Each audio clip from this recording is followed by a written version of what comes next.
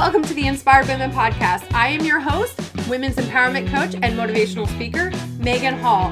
And on this podcast, I'm going to connect you with inspirational women who will share their real stories. And we're going to chat about topics relevant to women today. I'd love to continue to support you on your life's journey. Please join us in the Inspired Women community on Facebook. Thank you for tuning in today and enjoy the show. Hey guys, today I'm here with Becky Mollenkamp. And she is a business mentor who helps women entrepreneurs own their authority and crush their goals. She has owned her marketing consulting firm for 14 years. And Becky reached out to me and applied to be on the podcast. And I'm so glad she did because I get to meet the most amazing random people through this podcast. And I love it. So Becky, when you were talking to me, you told me that when you applied that you had some experiences with dealing with grief while building your business. Can you tell us a little bit about that? Because I'm sure some of my audience has probably dealt with something like that, grief, while trying to build a business or raise a family or do the things that, you know, we all need to do, but then you're dealing with this as well. Yeah, because unfortunately, none of us is exempt from grief. And we all, unless we don't live long enough. I mean, we're all going to experience loss, right? And it's hard. And until you lose someone really close, I don't know if you always really understand like how all-encompassing grief can be. So in 2010, I lost my younger brother. He was 30 and he died of a drug overdose. And although he had had a problem for a long time, and I had kind of lived my life knowing that he might not live a long life, it was still a shock to the system when it happened. I think that would probably be the case for anyone. And so I was, maybe 6 or 7 years into my business at that point, really doing quite well, quite successful. It just happened that my brother's death coincided with my divorce that I was going through. So I was going through a lot all at once, and my business suffered big time through that first big loss in my life because I didn't really know how to handle it, and I didn't handle it well, to say the least. I totally dropped balls. I just didn't deliver projects. I didn't tell clients I wasn't going to deliver because I just my business became the last thing I was thinking about. It was this dealing with my brother's death was sort of all encompassing, even though I actually was kind of suppressing it and pretending like it hadn't happened in a way.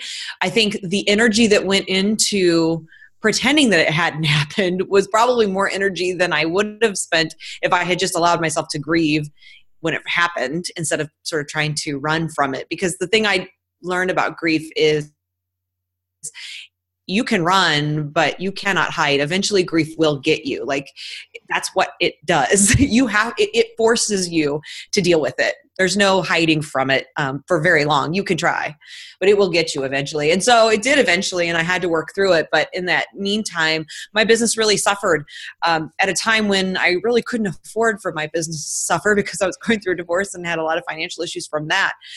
And so I learned a lot through that experience about what you should and shouldn't do when going through grief. And when I then, fast forward a few years to a couple of years ago, I ended up having a miscarriage. I'm remarried, and my husband and I were trying to have kids, and I had a miscarriage and quickly found myself back in that state of grief.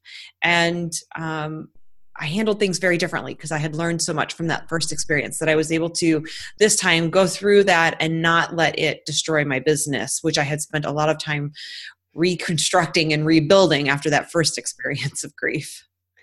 So let's start there. Let's go with what shouldn't people do when experience grief so that they don't go to the point you did where literally everything's falling apart around you, right? You're getting a divorce. You've now lost your brother. The grief is causing you not to be fully present with your business. So everything is just literally falling apart. Of course, that's going to happen to an extent because grief's hard, right? It's not easy. But what should people not do? Let's start with that. What shouldn't they do? Well, the biggest thing I think is go it alone.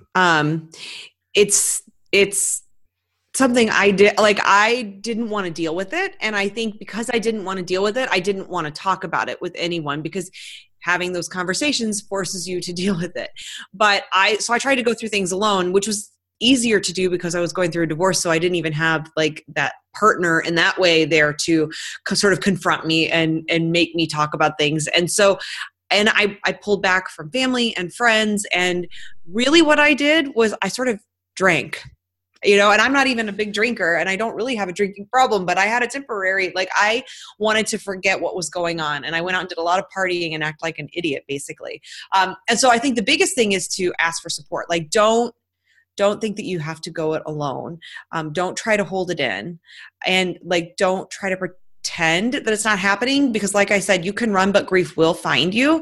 And so I think one of the big things is to, not to do is to not run. Yeah. And we grieve many things. We don't even have to lose somebody to have grief. So like my husband is in the military. So when he was deployed last year, I experienced grief to a certain extent because I had not lost him like in the sense of like he's no longer with us, but I had lost him in the sense of we didn't have that relationship that we normally have.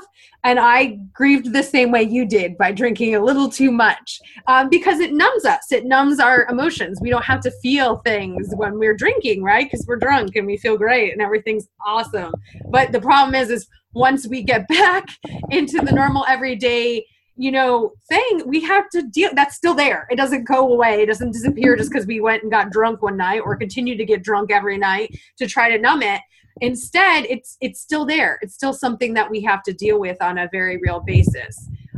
So I would love to hear, Becky, now, what are some tips you have for, we talked a little bit about this, you just mentioned this, but what are some things that you would recommend people do when they're dealing with grief of any kind, but more particularly with something like you did that's a little bit, I mean, for me, hard is hard, but my husband being deployed, he's coming back, right? But dealing with a loss, that's a completely different kind of grief.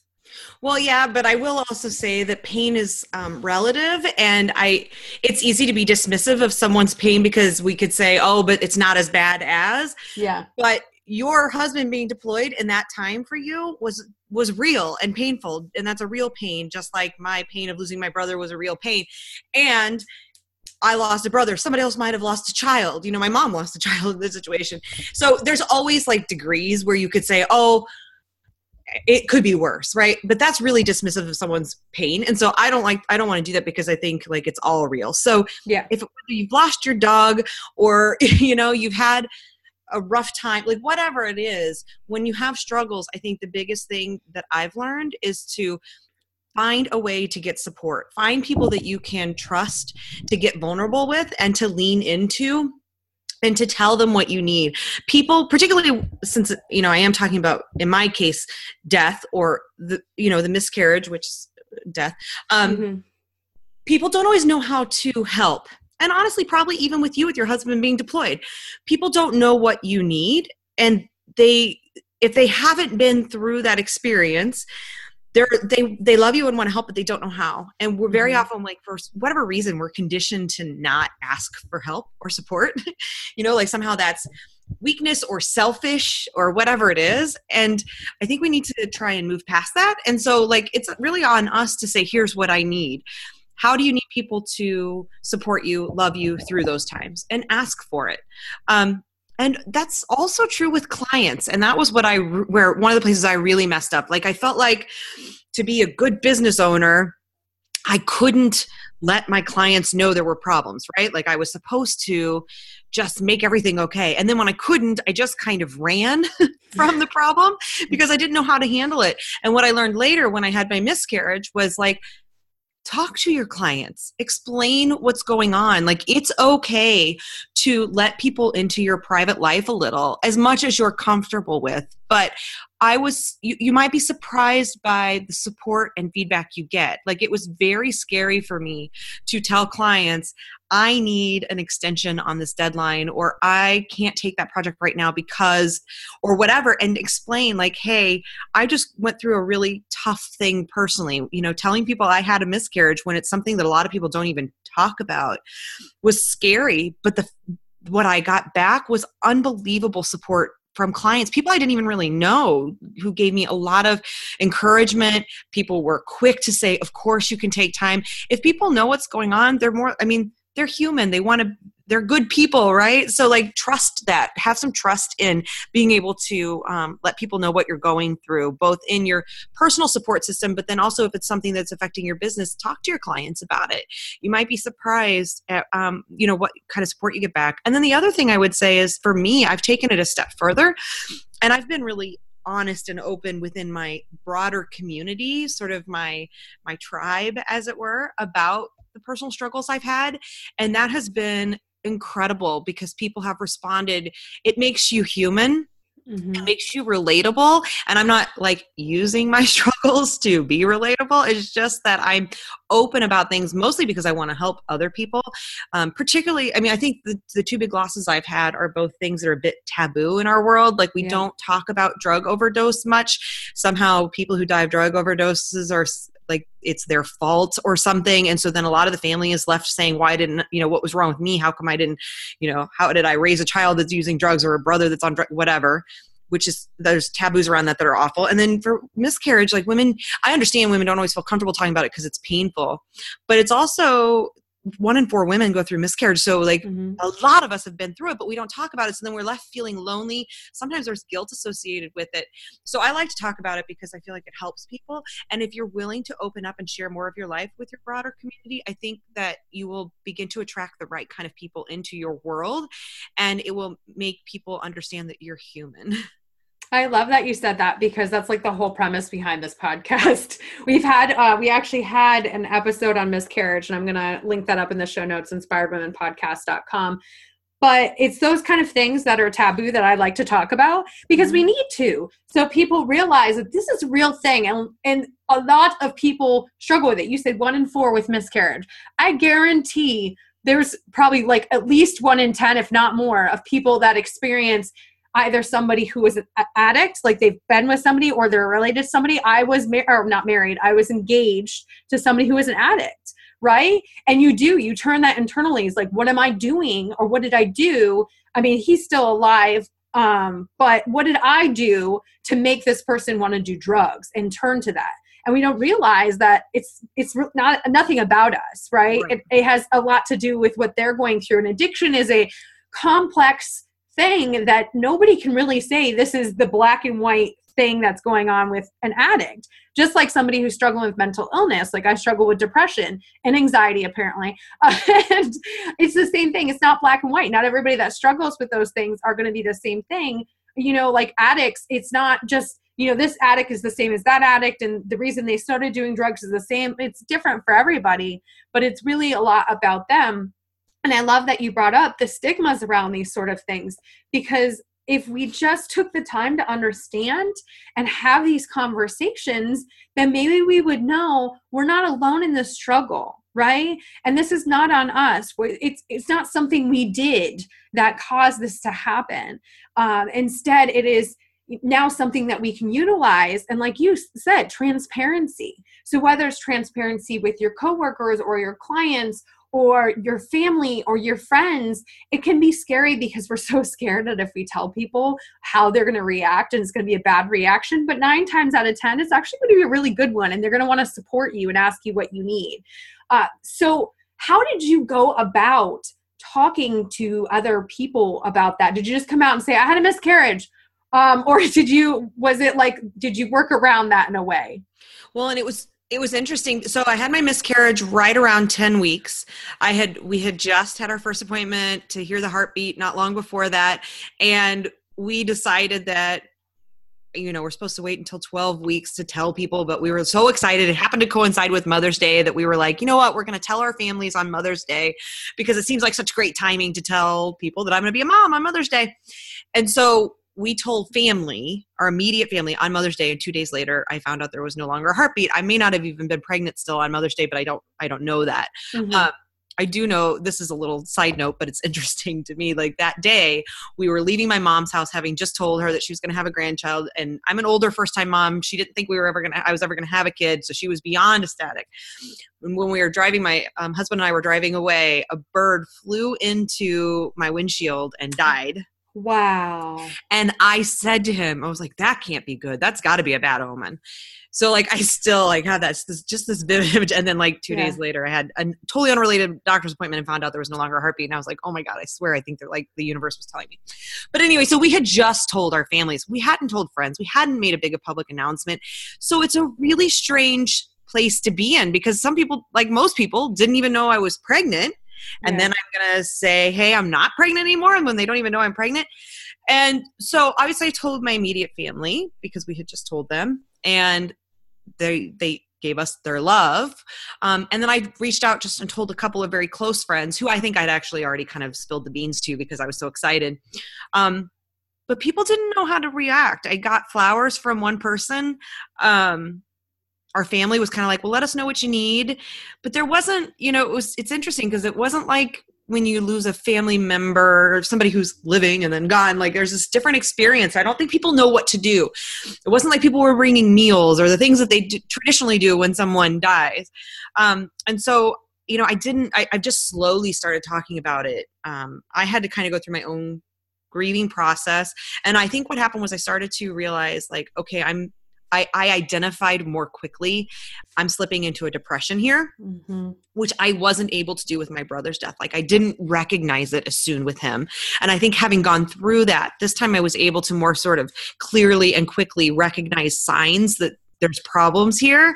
And that's when I was able to say, okay, I need to get help. And so that's when I started to talk more to people about it. I think I reached out to a few people that I had heard had miscarriages or that had told me somehow. Now it's been a while, so I can't remember exactly how, but so it was just slowly kind of talking to people that had miscarriages, and then just like realizing that people don't talk about it, and feeling like this, I think I just started to feel this almost obligation or something, this sense of duty, like I'm at a place in my life where I feel the strength to be able to share. And so I feel like I need to, so that other people aren't in that place of feeling so alone about it. And so then it was just like started becoming a part of my story that I was comfortable sharing with people. And now, I talk about it all the time because I really do want people to know that they're not alone in that experience, because I think it is a really lonely experience, because very often you haven't even told, like people don't even know you're pregnant. And then how do you go about just saying like, hey, I was pregnant, now I'm not? Like that's a weird thing to announce, right? And so it does sometimes feel really isolating. And then even if people did know and you have that loss, very often they just don't know how to react. It makes them feel uncomfortable, and so they don't know what to do. Well, let's go there. What would you say people should do?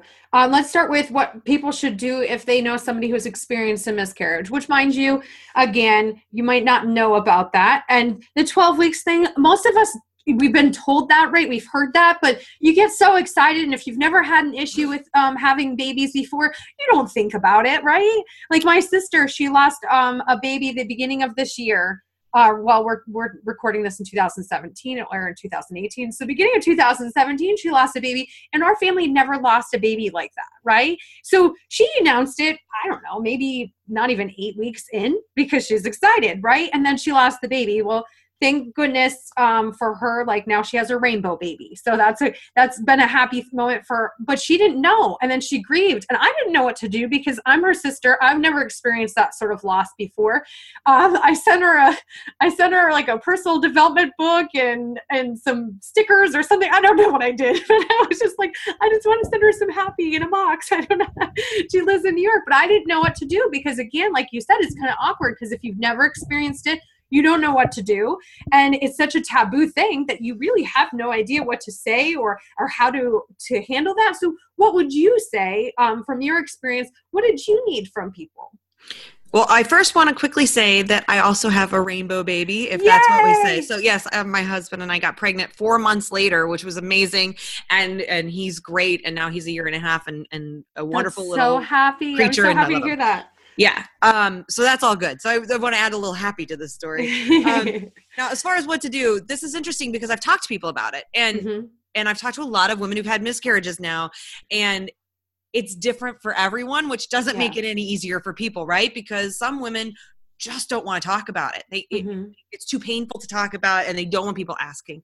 Some people just need somebody to listen to them. So it is really hard because you don't know necessarily what your friend or your sister or whoever it is in your life needs. The best thing I can say is to ask. Say, what what do you need, or what can I do for you? Do you want to talk, or is it too hard? Do you want me to come back to you in a few weeks? Like if they say it's too hard to talk about, then say, would you like me to check back in a couple weeks about this? Or do you just not want me, do you want me to wait and let you approach me? Those are things we don't always think to even do, like to just ask people, what do you need? Instead, I think very often we jump into let me fix this mode, right? Mm-hmm. Or if you have a shared experience, then you want to be like, well, this is what I did. This is what I needed. But taking that moment just to ask people, what do you need? What can I do for you is really valuable. For me, I think what I wish I had more of was more sympathy. Empathy was great from the people who'd been through it, but some sympathy just from people who maybe hadn't, but like a more of an understanding that I was going through something. Cause I think that you can do that for someone, even if they don't want you to talk about it. You can still give them a hug, or let them know you're there for them, or give them some space, or just have that understanding that what they're going through is real and they need time. Because I think there's and I don't know if this is a real thing or just something that women feel, but you sort of feel that people are expecting you to just be normal again. Like kind of just get over it. It wasn't a real loss. You know what I mean? Like it's not like you lost a baby that you were holding, but you're losing, not only, regardless of what you feel about like when life begins and all that stuff, you're losing the dream. So even if you had a miscarriage at 4 weeks, and somebody might be like, well, you were hardly pregnant, like, whatever, like, because sometimes we get dismissive like that. That person is losing the dream of what they thought was going to be happening. They're losing that life that they were already picturing. Because I promise you, if you want to be pregnant, as soon as you see that little plus sign on the stick, you are living that life in your head. You're dreaming of that child. You're picturing what you're going to do with this kid. You're already looking at them graduating from high school and getting married. Like, yes, that's all happening, and that's real for you. And so dismissing that in any way for someone is really, really damaging. So I think just trying to, even if you can't understand it, maybe you don't want kids, or you haven't been there yet, or maybe you had a miscarriage and it wasn't that hard on you, or whatever it is. For that person, that's a very real loss. And so if you in any way feel yourself starting to dismiss that, it's going to be okay, just get over it, it's been 2 weeks, like, let's move on. Any of that kind of stuff, stop. And remember that for that person, it's very real. And so ask them what they might want. If there's somebody who is willing to talk about it, send them flowers, go over and like bring them a meal, offer to clean their house. Because I promise you, when you're going through a loss of any kind, and that one in particular, for a lot of people, you start to go into a depression. And when that happens, very often you just don't want to do anything, right? You just don't have any energy, and you can feel the world around you kind of falling apart, but you can't do much about it. So having people that can step in and like make sure that your house is getting cleaned, or your pets are being fed, or if you have other kids, that they're being fed, and that those things are happening is huge. And later you'll look back and say thank you. And also, whenever there's somebody who's having a loss and you do something, if it feels like it went unnoticed, don't take that personally, and don't be in it for the for the congratulations. Do it out of the kindness of your heart. And they are noticing, even if they aren't able to articulate that and say thank you, or give you the thank you note, or whatever it is. Just know that it means something, and just do it because it's the right thing to do. And don't expect that they're going to throw you a parade because I think sometimes people get a little caught up in that and then think, well, that person didn't even thank me for this. Well, they're going through a lot. Yes, absolutely. And I have to agree with you, as somebody who's a mom 4 times over. I know how real it is. And I'll tell you, so I was a teen mom. So I had my oldest daughter when I was 16. And of course, as a teen mom, and I will tell anybody this, all of the possibilities go through your head, right? Should I give the baby up for adoption? Should I abort it? Should I do this? Should I do that? And that's hard for people to hear, because they're like, especially if you've lost a baby, you're like, how could you abort? When you're 16 and you're found out you're pregnant, that's all the things that go through your head. But I will tell you what made it real for me was not, the pregnancy test obviously was like, holy crap, I'm pregnant. But that first doctor's appointment where he showed me a little wiggling, like she was like a peanut on the screen, right? This little wiggling peanut. And most people who lose a baby, they've seen that peanut on the screen. Like, there are people that will lose, take a pregnancy test and then, find out they're not pregnant. But there are most people who lose a baby, they see that peanut, right? And that you see that peanut's real. Like that's a real, that's like, oh my God, that's in me. So that's a huge thing. And whether you've experienced that, no matter like what you said, what your beliefs are, to that person, that is real. That's a real, like, you're right. Like, I saw that wiggling peanut and every impossible imagining thing came through my mind. Like, what is this peanut going to grow up to be? And what is this peanut going to grow up to do? And right now that peanut has a boyfriend. Right, and that's why I also want to say, that's why I said, like, for somebody who wants to get pregnant, because it's obviously a very different situation for somebody who didn't want to get pregnant, and I respect and honor that as well. But I'm just saying, for somebody who wants, if you're trying to get pregnant, you want to get pregnant, and you see that little plus sign, it's a whole different experience than somebody who's like seeing the plus sign and saying, "Oh shit, now what?" Sorry if I no, you're fine. There's a different experience. Those are two different experiences. But so if you know somebody was wanting to get pregnant and they lost the baby, then that's it for them. It's a very, very real loss. And even at that point in time, after seeing the peanut, I would have been devastated. Like, even though I was 16, I didn't know what I was going to do. I didn't know how I was going to, as soon as he showed me the peanut, I was like, no, that's my baby. Let's go. That was literally the reason he showed me. Cause I'm like, I don't know what I want to do. I'm so confused. And he's like, let me show you something first. And ta-da, little peanut. But so you're right. And I love that you said that for everybody, it's going to be different. We really just need to ask, what do you need? How can I be here for you? And just expressing, I don't know what you're going through if you don't know what they're going through. But I can only imagine the kind of pain that you're in right now. I'm so sorry for your loss. Whether you believe it's a loss or not, that's not up to you. To them, it is a loss. To me, it would be a loss. But I mean, for everybody, it's different. Now, I want to switch gears a little bit. And since that's a different kind of grief than it is to lose your brother, what could people do in that sort of sense? Like somebody, especially would love to hear you touch on like the fact that he OD'd. So like, this is not like a natural cause. Like, this is not like he had a heart attack, you know, that's a little bit different. So what can people do in that sort of scenario? You know, I would say this kind of goes like close to like suicide, you know, is the fact that it's a taboo subject and it's touchy for people to talk about, but you lost somebody. So what can people do in that scenario and to help you and support you? Well, first of all, so yes. Like, I completely liken it to suicide, and I have a friend whose dad committed suicide, and we very much bonded over this issue because it, for whatever reason, and I know there's a lot of them in our society, we treat suicide and overdose deaths very differently than, like you said, well, it's not like it was a heart attack, whatever, and those are treated very differently. Mm-hmm. A car accident, something that was outside their control, because in our heads, suicide and drug overdose, that's like they chose that, right? Like, and I'm using, I use air quotes too when I say I'm using air quotes around chose because people say it, like, but that's the mentality we have in this country, which I get. I mean, I do. Like, I can see where people would say that. If you haven't had a close personal experience with that, if you haven't had mental illness in your life in some way, it's easy to sort of dismiss it and say that somebody chose that thing. And honestly, even people who have had suicide and overdose and mental illness in their life sometimes feel that way. And so I get it. Like, I know people who have lost someone very close and for a very long time live in that place of anger of like, why did they choose to leave? Yeah. It's hard to get to a place where you can say mental illness was outside their control and it wasn't. Yes. My brother was bipolar and he was self-medicating, which is very common among people who are bipolar to have an associated drug addiction or some sort of addiction to self-medicate, because it is a hard disease and it is very difficult to deal with. And it's painful and not fun. And, you know, it's kind of like when I lost him, I didn't want to deal with it. And he didn't want to deal with his affliction. I mean, his brain wasn't made the same way as mine.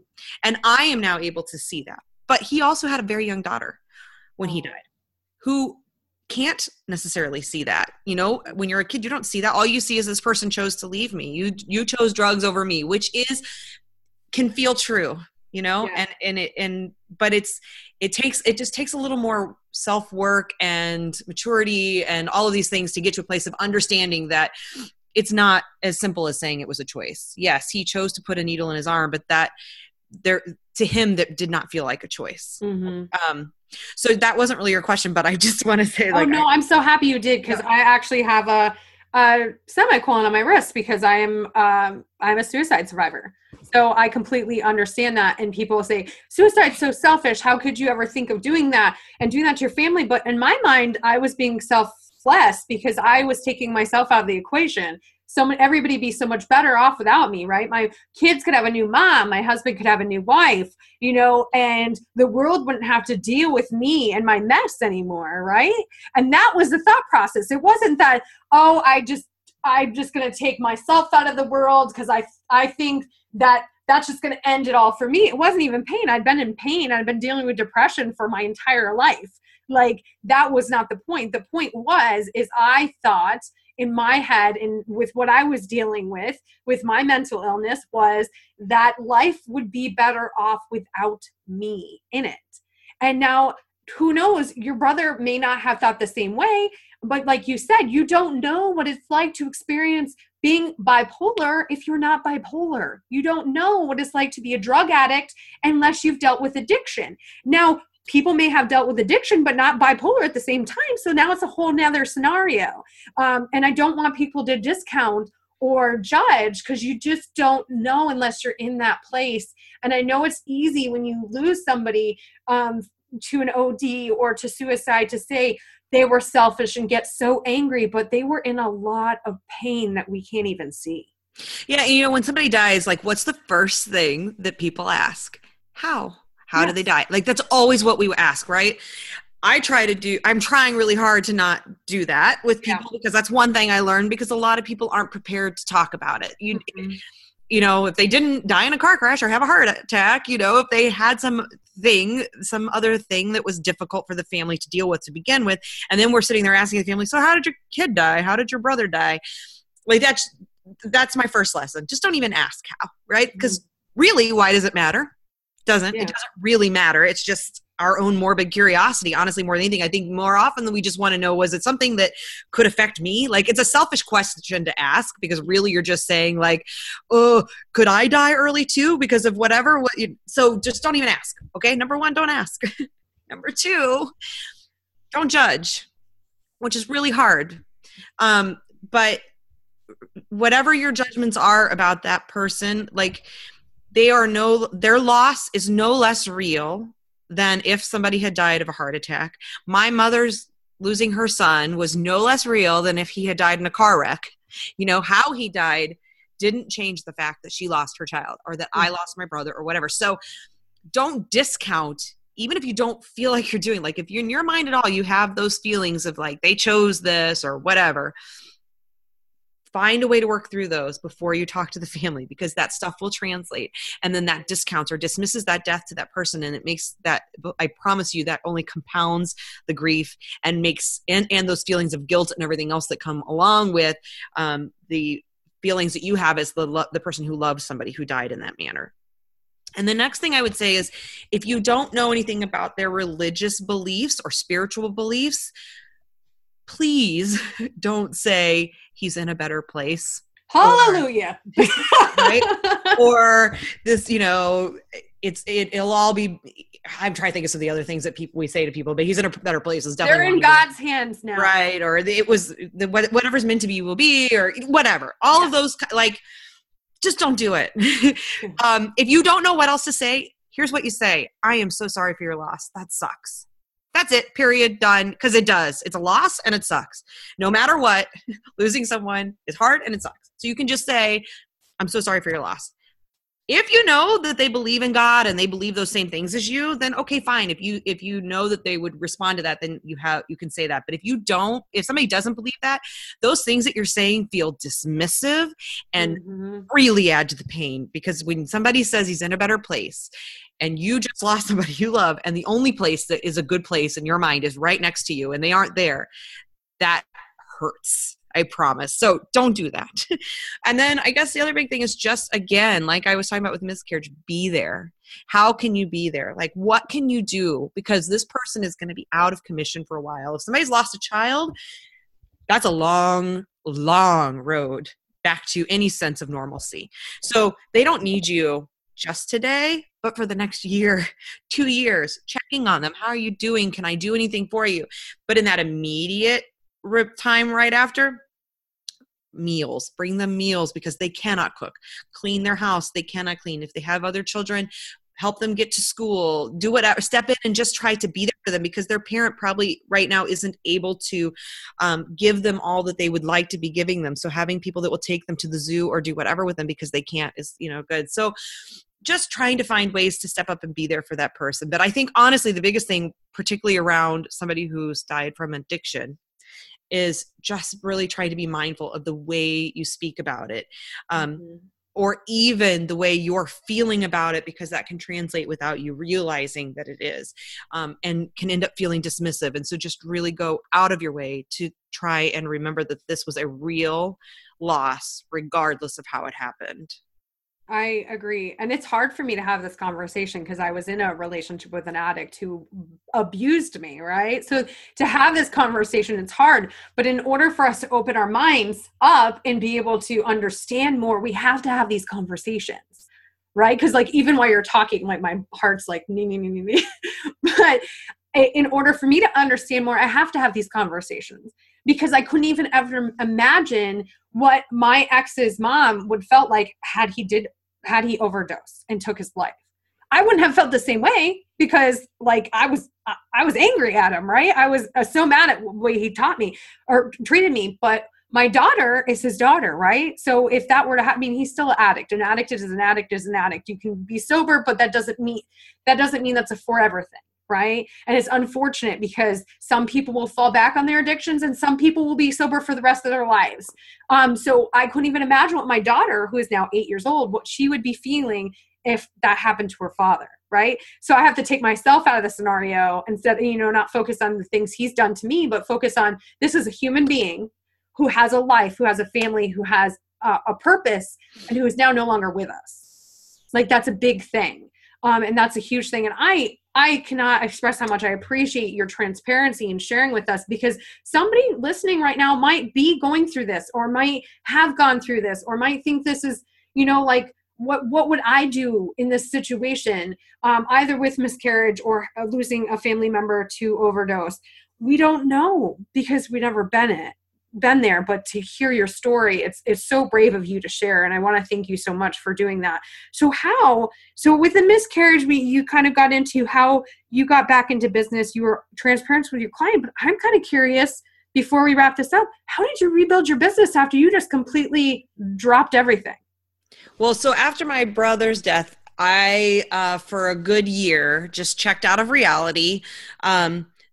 I had been blessed up until that point of being in a marriage where money wasn't such an issue. And so I did just enough to get by. I was actually cocktail waitressing so that I could make some ends meet and living on what I had saved. And so I functioned. And then when I started to come out of that haze, I was like, I gotta figure out how to make some more money, just enough to do that. I went back and got a 9-to-5, which I did for a year, which was horrible, but it paid And then basically it was a good solid 2 years. 1 year of complete being nuts, just not at all myself. And then the second year of kind of coming out of the haze and realizing I needed to make a change, but not really sure how. So a good 2 years. And then after that, I started just slowly, I went back to a lot of my clients with my tail between my legs and said, here's what happened. And I am so sorry. And I hope that we had a good enough relationship beforehand that you will try and have enough trust in me to let me work with you again. And again, the generosity and understanding of people will never cease to amaze me. And I had people that were like, okay. And they are still my clients now, years later. And so I am forever grateful for that, because people were willing to take a chance on me. And I, just being honest, I've learned in life, just being honest really gets you pretty far in life, instead of trying to fake it till you make it or pretend or whatever. Just step up and say, here's where I'm at. And so I had people that slowly sort of trusted me. I had to move back in with my mom as a very grown ass woman living with my mom, which honestly ended up being the very best thing, because I think that helped her finally also push through some of the stuff, because she lost a child. I can't even fathom that, especially now that I'm a mom. I wasn't a mom when I lost my brother. Now I'm like, oh my God. So I think me living with her helped her, and it gave me a little more time to figure things out, go through the grief. I think that was the big thing too, was I just forced myself to finally go through the grief and feel it and be miserable and, all of the stuff that you have to do, like work through that. And that was a long process. But once I came out of that, then, I had the clients that I had before, and then started just putting myself out there and finding new clients. And then I met my husband and had a kid. And so life does go on. But it's funny, right now there's a lot of talk in the country about heroin. This epidemic, they're now calling it an epidemic and all of that. And my brother was, I guess, ever the hipster because he died from a heroin overdose before it was cool. But like all of this talk that's going on about heroin, like it's been 7.5 years since my brother died. And I still will have a moment where, like, just this week, actually just this morning, I was listening to NPR and they were talking about the heroin epidemic. And I had a moment again where I was like overcome a bit with like, just thinking about my brother. And so even though I've processed a lot and I finally felt the pain and I did go through the grief really never ends. Like if you lose somebody that close to you, like it's always there. You just have to find your new normal and try to function, and it still hits. And so it still hits me, but I'm now at a place where I can cope with it better. And, thankfully I've rebuilt my business and my life a bit, but it's hard. And you show people that there is help after loss. There is hope. You don't have to stay in that place and marinate in it. And I teach my clients this, like, if you feel anything, or any like negative emotion, and I'm putting that in quotation marks, but anger, sadness, grief, any of those things that we deem negative emotions, you have to feel it. You have to. You can't chase it away or push it down because eventually it comes out. It doesn't go away. We have to feel it. And then we have to say, what do I need to do to get out of this, right? What do I need to do to help myself heal from this, to not to get over it, but to heal from this so that I can go back to my new normal. And we can't stay in that place and marinate in it. So we need to wrap up the podcast, Becky, but what is one thing that you would like to leave my audience with about anything we've talked about on the podcast today? I guess for me, the biggest thing is just be there. So I think because it's more I guess I'm thinking for the people who have friends or someone in their life that goes through something, because that's probably even honestly the more common occurrence is somebody who's going through something difficult and you just don't know what to do. And I guess the biggest thing is just be there, whatever that looks like, but don't pretend like it didn't happen because I think that's what we often do because it's hard. It feels icky for us to deal with. And so we just choose to kind of not deal with it. But that really hurts the person more than if you just would sort of soldier through the difficult conversation and have it and just say, how can I help you? Or what do you need from me? Or how do you need to be supported in this? So I guess put yourself out there and feel the icky for just a minute. And it's worth it to help that other person feel a little better. Becky, thank you so much for coming on the podcast. I appreciate you applying. I know how scary that must be for people. It's like, oh no, she might say no to me. And I feel bad every time I have to say no to people. But this has been an amazing conversation. You're so brave and transparent for sharing with everybody. And I really hope that people get a lot out of it. I know I did. I'm like trying to wrap it up so I don't start crying. But thank you again for coming on. Thank you so much for having me. It was awesome. Thank you so much for tuning into this week's episode of the Inspired Women Podcast. Don't forget to subscribe, share this out with your friends and family, and join us in the Inspired Women community on Facebook. I'll catch you next week.